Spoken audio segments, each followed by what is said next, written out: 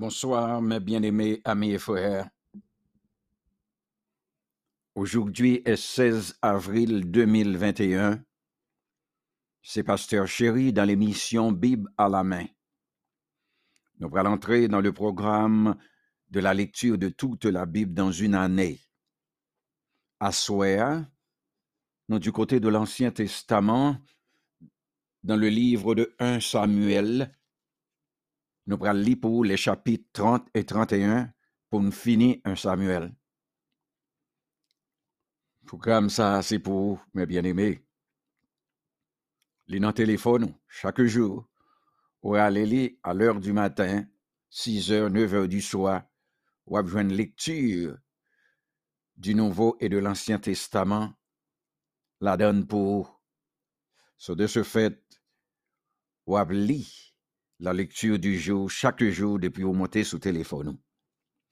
Et l'on lit relatimonio de façon pour être capable de suivre. Parce que devenu grand, il y a toujours aller Bible pour lire sans qu'on pas dire.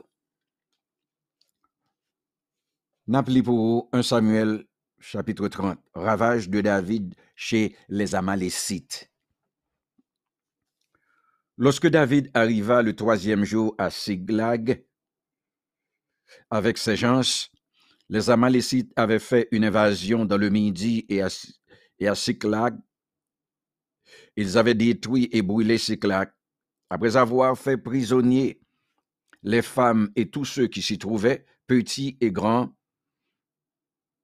ils n'avaient tué personne, mais ils avaient tout emmené et s'étaient remis en route.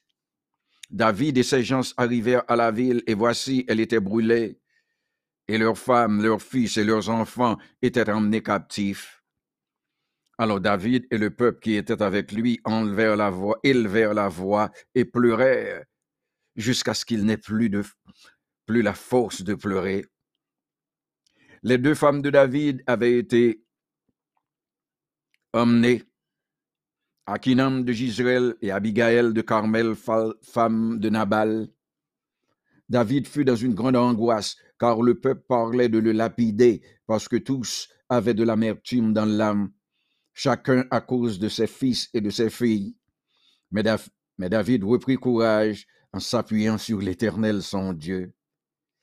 Il dit au sacrificateur Abiatar, fils d'Achimelech, apporte-moi donc l'éphod. Abiatar apporta l'éphod à David, et David consulta l'Éternel en disant, poursuivrai-je cette troupe? L'atteindrai-je? L'Éternel lui répondit, poursuis, car tu atteindras et tu délivreras. Et David se mit en marche, lui et les 600 hommes qui étaient avec lui. Ils arrivèrent au torrent de Bézor, où s'arrêtèrent ceux qui restaient en arrière. David continua la poursuite avec 400 hommes. 200 hommes s'étaient arrêtés, trop fatigués pour passer le torrent de Bézor.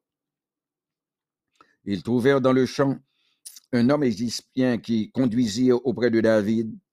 Ils lui firent manger du pain et boire de l'eau, et ils lui donnèrent un morceau d'une masse de figues sèches et 2 masses de raisins secs. Après qu'il eut mangé, les forces lui revinrent, car il n'avait point pris de nourriture et point bu d'eau depuis 3 jours et 3 nuits. David lui dit, à qui es-tu et d'où es-tu? Il répondit, je suis un garçon égyptien au service d'un homme amalécite, et voici 3 jours que mon maître m'a abandonné parce que j'étais malade. Nous avons fait une invasion dans le Midi des Kérétiens sur le territoire de Juda et au Midi de Caleb, et nous avons brûlé Siklag. David lui dit, veux-tu faire descendre vers cette troupe? Et il répondit, jure-moi par le nom de Dieu que tu ne me tueras pas et que tu ne me livreras pas à mon maître, et je te ferai descendre vers cette troupe. Il lui servit ainsi de guide. Et voici les Amalécites étaient disséminés dans la contrée, mangeant, buvant et dansant à cause du grand butin qu'ils avaient enlevé du pays des Philistins et du pays de Juda. David les battit depuis l'aube du jour jusqu'au soir du lendemain, et aucun d'eux n'échappa excepté 400 jeunes hommes qui montèrent sur des chameaux et s'enfuirent. David sauva tout ce que les Amalécites avaient pris, et il délivra aussi ces 2 femmes. Il ne leur manqua personne, ni petit, ni grand, ni fils, ni fille, ni aucune chose du butin, ni rien de ce qu'on leur avait enlevé. David ramena tout, et David prit tout le menu et le gros bétail, et ceux qui conduisaient ce troupeau et marchaient à sa tête disaient, c'est ici le butin de David. David arriva auprès des 200 hommes qui avaient été trop fatigués pour le suivre et qu'on avait laissés au torrent de Besor. Ils s'avancèrent à la rencontre de David et du peuple qui était avec lui. David s'approcha d'eux et leur demanda comment ils se portaient. Tous les hommes méchants et vils parmi les gens qui étaient allés avec David prirent la parole et dirent, puisqu'ils ne sont pas venus avec nous, nous ne leur donnons rien du butin que nous avons sauvé, sinon à chacun sa femme et ses enfants, qui les emmenèrent et s'en allaient. Mais David dit, n'agissez pas ainsi, mes frères, au sujet de ce que l'Éternel nous a donné, car il nous a gardés. Il a livré entre nos mains la troupe qui était venue contre nous. Et qui vous écouterait dans cette affaire? La part doit être la même pour celui qui est descendu sur le champ de bataille et pour celui qui est resté près des bagages. Ensemble, ils partageront. Il en fut ainsi dès que ce jour, et dans la suite, et l'on a fait de cela jusqu'à ce jour une loi et une coutume en Israël. De retour de Siglag, David envoya une partie du butin aux anciens de Juda, à ses amis, en leur adressant ces paroles. Voici pour vous un présent sur le butin des ennemis de l'Éternel.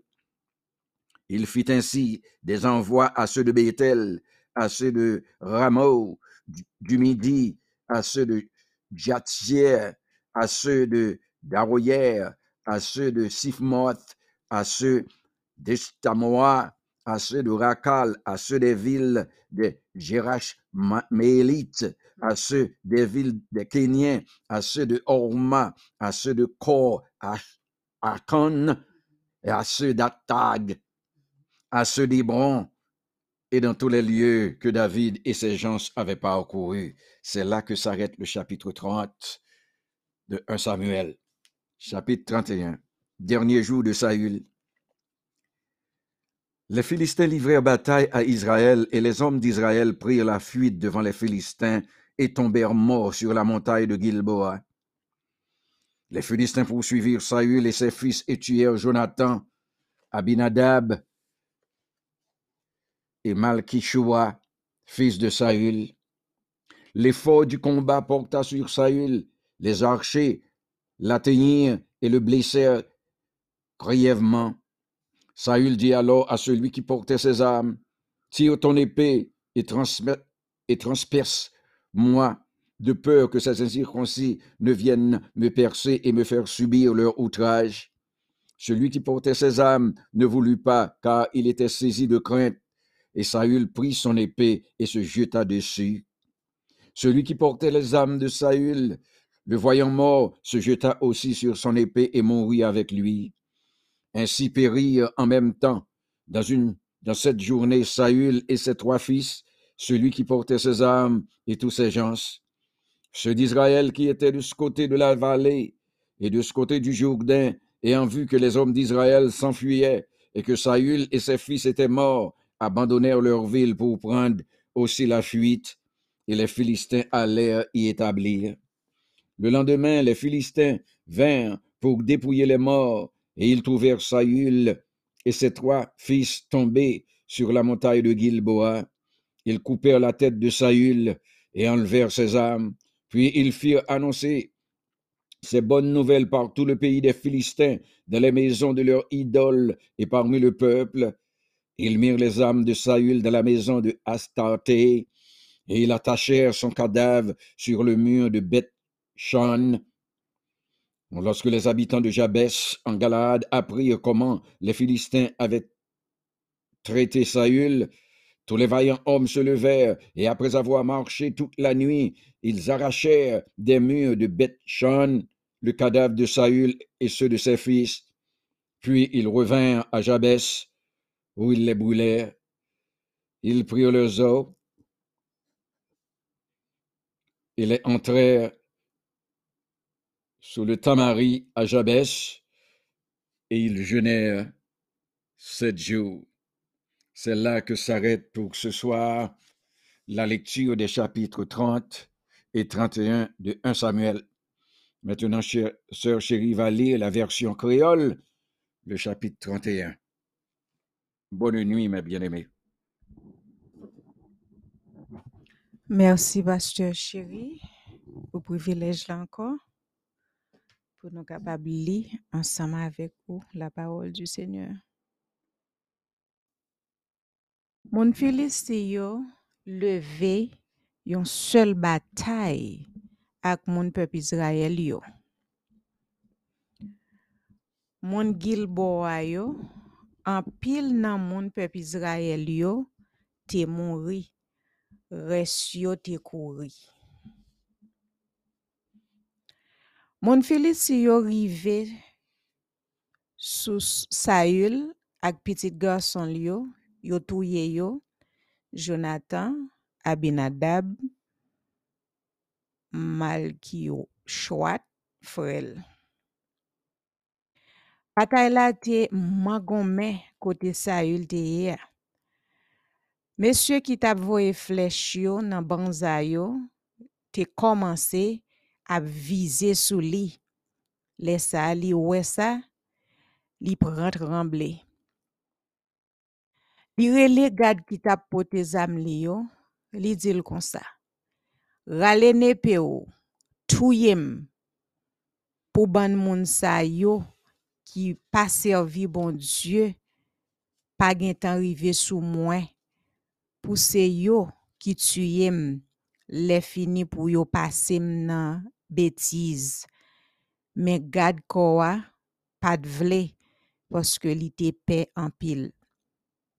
Laissa, Saül prend épée là, li vire tête en bas, li vire le tête en bas, li lage kol sou li. Les gad koa ouais Saül mouri, li fait même bagay la tout, li lage kol sou épée liya, li mouri ensemble avec Saül. C'est comme ça, ni Saül, ni trois petits garçons liyo, ni gad koa te mouri jou sa, tout messieurs Saül yo te mouri. Les moun peuple Israël yo, qui te rete l'autre bord, font Jisraël la, ak l'autre bord la rivière Jourdain, ouais soldat peuple Israël yo, mouri net. Yo met dehors et puis Saül ak petit garçon yo mouri, yo levé quitter Saül côté yo te rete yo mette dehors tout moun Philistin yo vini yo prend la ville là pour yo. Nan demain après bataille là, moun Philistin yo tourné pour prendre zam qui te sous cadavre soldat mouri yo. Yo jwenn cadavre Saül ak cadavre trois petits garçons yo couché à terre sous mon Gilboa. Yo coupe tête Saül. Yo prend tout zam li yo.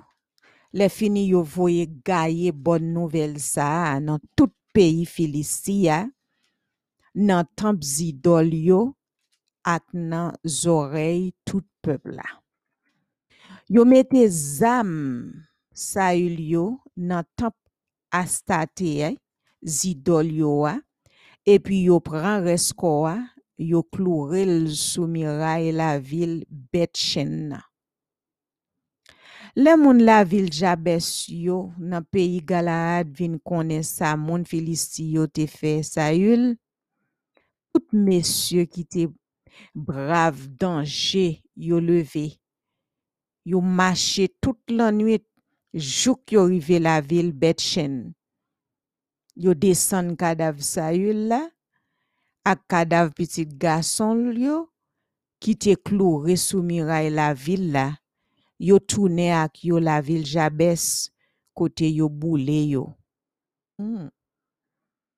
Les fini, yo prend osman yo enterré yo en bas pied ton marin qui dans la ville Jabes là. Après ça, yo passé 7 jours sans manger.